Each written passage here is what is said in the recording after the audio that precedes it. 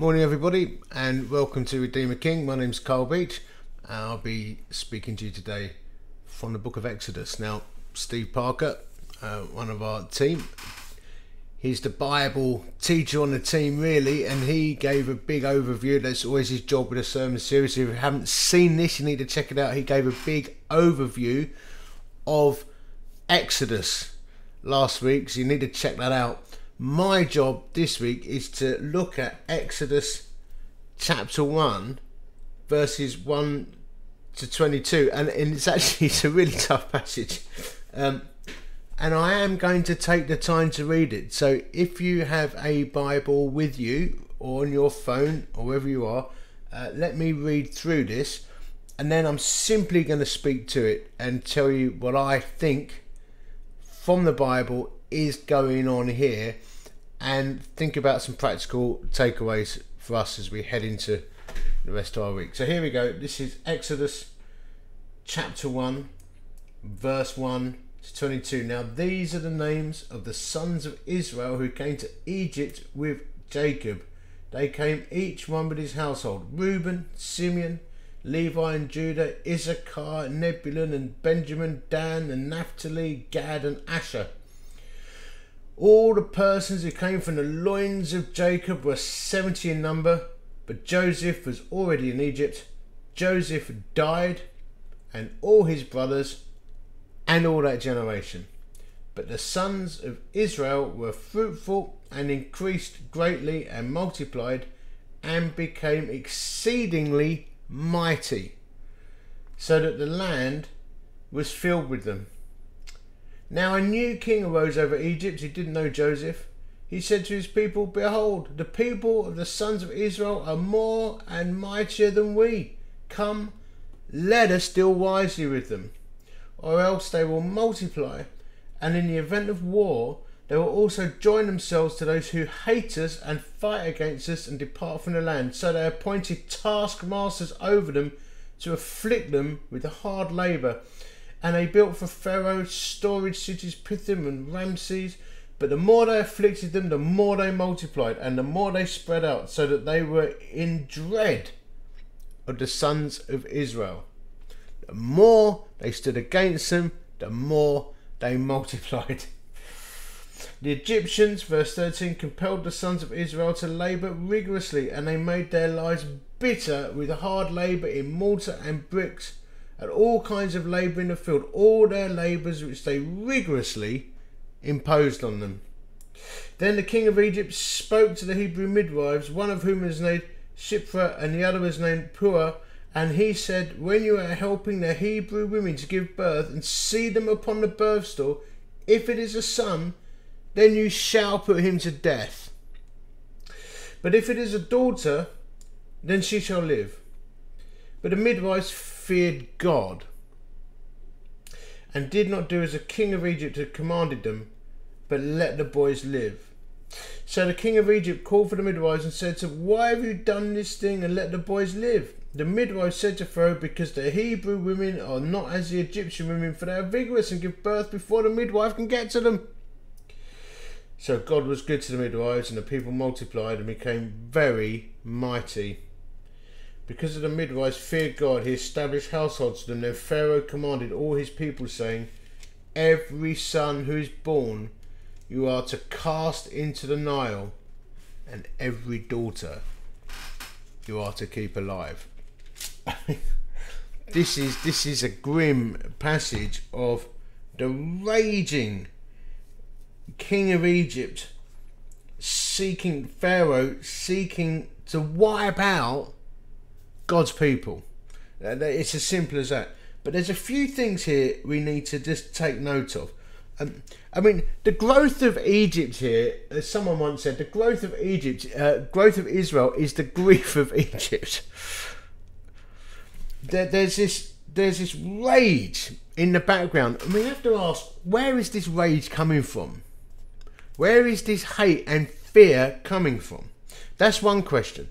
We also need to ask the question, how do we make sure that we don't unwittingly take part in the schemes of the devil, which is clearly fueling the rage of Pharaoh And the other thing is to understand that God is always working his purposes out. And let's start with this. Now, verse 6 says, Joseph died and all his brothers and all that generation, but the sons of Israel were fruitful, verse 7, and increased greatly and multiplied and became exceedingly mighty, so that the land was filled with them.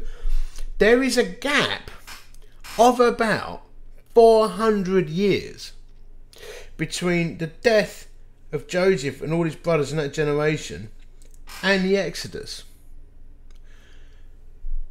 There is a period of time here where the people of God are under huge oppression. And whilst they are multiplying, there is still suffering. There are periods of time in our lives when God just seems quiet. You know, this moment we probably all have, where we cry out, where are you, God? How can you be letting this happen to me? Where are you in this storm? Or this incredible oppression that I'm going through? All of us go through this. I mean, this is the big scale. This is the macro scale stuff of the movement of nations and God working his purposes out and the schemes of the devil, which we'll come on to. But just to be practical and realistic for a minute about our lives here in Chesterfield or wherever it is you're listening from. In the micro level of our individual lives, we all have moments where we feel like God is absent, right? All of us have that. But if there's one thing we see time and time again, is that even though it may seem that the Lord is silent, he's actually at work. And he is working his purposes out. And as I look back over many years now of following Christ, and as I listen to the stories of many of my friends, people that I know, as I've journeyed with people in pastoral ministry, there have been many, many times when I have said, where is God in this? There have been many, many times when I've heard people cry out, where are you, God? Only to look back years later and see that God is actually working his purposes out. Let me just say this. It is clear from this that there will be times when it seems like God is distant or far away, but actually he is always at work. He's always faithful, and he is always working his purposes out, even in these periods of silence. I mean, there is a 400-year gap or so between the Old Covenant books, the Old Testament and Malachi, to the start of the Gospels. Was God not doing anything? Or is he working his purposes out through history and through generations? And we believe, of course, and we know that he was. And he is. He always finishes what he starts. And he's always at work. Even if from your perspective you can't see it. One of the great secrets to finding peace in the Christian faith, in our walk before Christ, is simply to have trust and faith that God is working his purposes out. I can see that in my life. I've seen that in the lives of my friends. So when you find yourself being honest with God and saying, where are you in this? Remember the Exodus. Remember that 400-year gap. Remember that God still was working towards his son living, dying on a cross, destroying the works of Satan, even though we still have to live in the here and now, and even though we go through periods where God is seemingly quiet, he's honestly always working his purposes out. And what we know is that actually, when it comes to this passage, that God had made a covenant with Abraham. So in Genesis 12:1, it says, now the Lord said to Abraham, go forth from your country and from your relatives and your father's house to the land which I will show you, and I will make you a great nation, and I will bless you, and I will make your name great, so you shall be a blessing. and I will bless those who bless you, and the one who curses you, I will curse. And you in all the families of the earth will be blessed. So what we're actually seeing here is exactly what I'm saying. God said, I will make your nation great. No matter what comes your way, you will be blessed. The one who curses you, I'll curse, and all your families of the earth will be blessed. Well, no matter how much opposition, resistance, death was brought upon God's people here in Exodus, God kept multiplying them.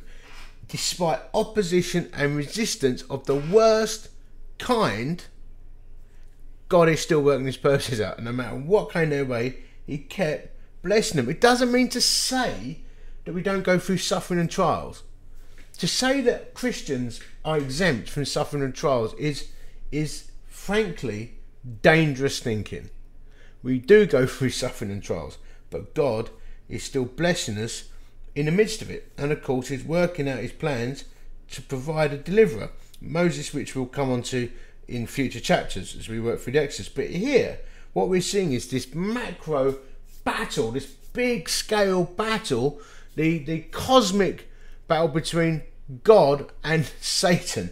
And the rage that's over Pharaoh, the fear, is actually coming from the devil. He has a plan to wipe out God's people. He has a plan, the devil, to wipe out the church. He has a plan to take you down because he hates you, and he's always at work. The danger is when we unwittingly cooperate with him. But what we do know is that if we are faithful, to God, then he is faithful to us. Proverbs 10 verse 7, the memory of the righteous is blessed, but the name of the wicked will rot. These midwives here in verse 15, they feared God more than they feared Pharaoh. And God blessed them and protected them. And their names here are recorded. Have you noticed this? It's really interesting. The king of Egypt, it basically is just referred to as the king of Egypt. The lowly midwives are named. God wanted them to be remembered because of their faithfulness. I found that really touching when I thought about that. I thought, this is amazing. Fear God. He remembers you. He wanted their names recorded for all time. All these years later, we remember their faithfulness. And that's an encouragement to us.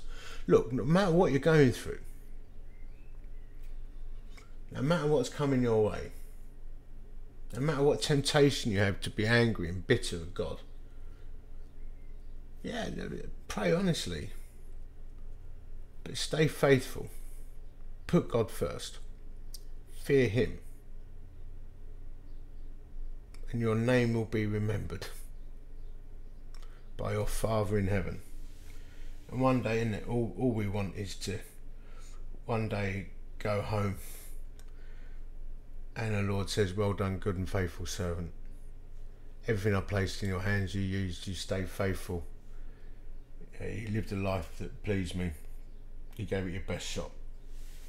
What more could we want than that? But what's happening here in this particular story is that Pharaoh has become an unwitting pawn in the eternal battle to wipe out the people of Israel, to wipe out the Jews actually. The eternal battle to destroy the work of the kingdom, to oppose the work of Christ here in the here and now. He'd done it many times. He did it by trying to dilute God's people by mixing with the Canaanites. See that in Genesis 38. He attempts to murder them and wipe them out in the Exodus. There are many times where he is, through history and in scripture, tried to wipe out God's people because of this rage. He's trying to thwart the work of the kingdom. He's trying to destroy the lineage of Jesus Christ. That's what's happening. And so, you'll see that obviously in the Gospels, in the Nativity story, which You know, we have cute little nativity stories, don't we, at Christmas, and all the kids sing their songs and all dress up, but actually it's a story of incredible conflict where yet again the rage of Satan is trying to get all the boys killed. And we actually seen it here. He's trying to wipe out the boys again, and it's a satanic rage actually that's taking place here. The question I had is, as I read this through, as we look at this eternal battle yet again, you know, the enemy raging, trying to bring mayhem, murder and death upon the people of God. And then of course we see that again, as I just said, when Herod tried to get all the boys killed, and both times we see a deliverer. You know, Moses, they saw these babies to be cast into the Nile in verse 22. Obviously Moses was hidden in a wicker basket and floated down the Nile. The enemy always overplays his hand, and the deliverer is raised up, and of course in Christ we have the ultimate saviour and deliverer. The question I had is, I wonder how much we unwittingly engage in the enemy's purposes. Satan hates Jesus. Satan hates the church. He hates the people of God. He hates anyone who tries to stand for Christ. He hates and rages against mission where ground is being taken and people's lives are being transformed by them placing their faith, hope, life and trust in Christ. He hates it. And I have to say this, and you've heard me say it again before.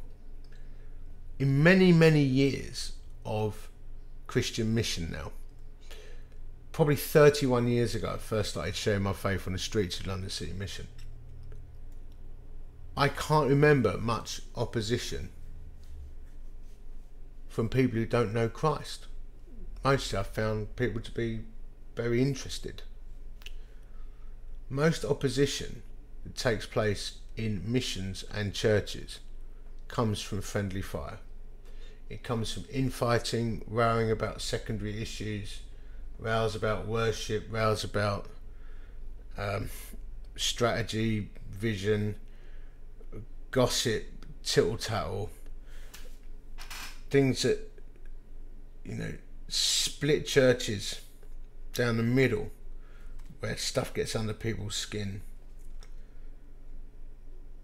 Satan uses just the smallest things to get into our lives, little splinters that then become big infected open wounds that bring death and mayhem. And we can become unwitting pawns in that game without even realising it, not understanding that actually we are a small pawn being used by Satan for a massive attack and assault on God's kingdom. The church is made up of individuals who love Christ, in whatever expression of church you're in, if you listen to this outside of Redeemer King. And if he can make one of us act like a splinter to bring infection and rot, then he will.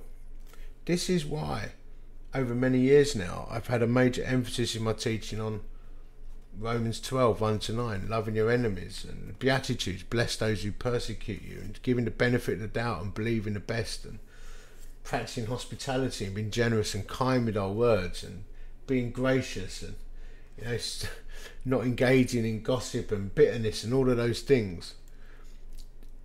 It might not seem as toxic as murder and mayhem on the people of God, but it can be incredibly destructive on the life of the church. Satan uses all kinds of strategies to destroy God's work.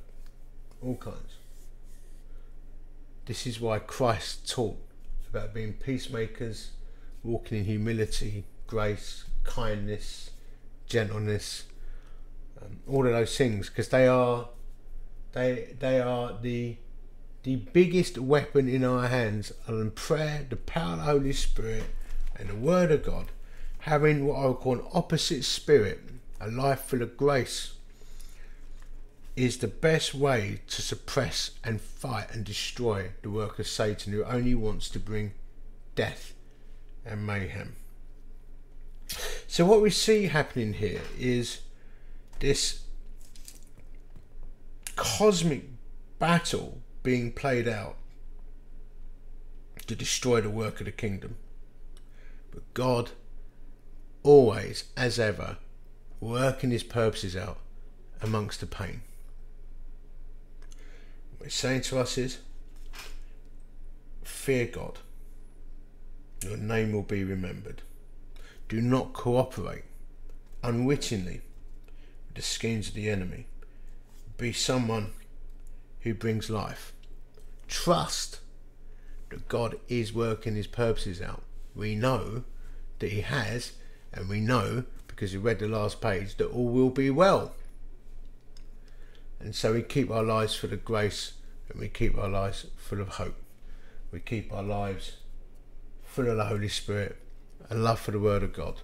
We keep ourselves in a place of worship so that we're clear-sighted and not participating in the work of the enemy, even unwittingly. So let's go out there this week and be people of radical grace, radical kindness, radical followers of Jesus Christ, who don't give the enemy a foothold into our lives. Let's be faithful that our names will be remembered by our Father in heaven. God bless you. Have a wonderful week. Take care.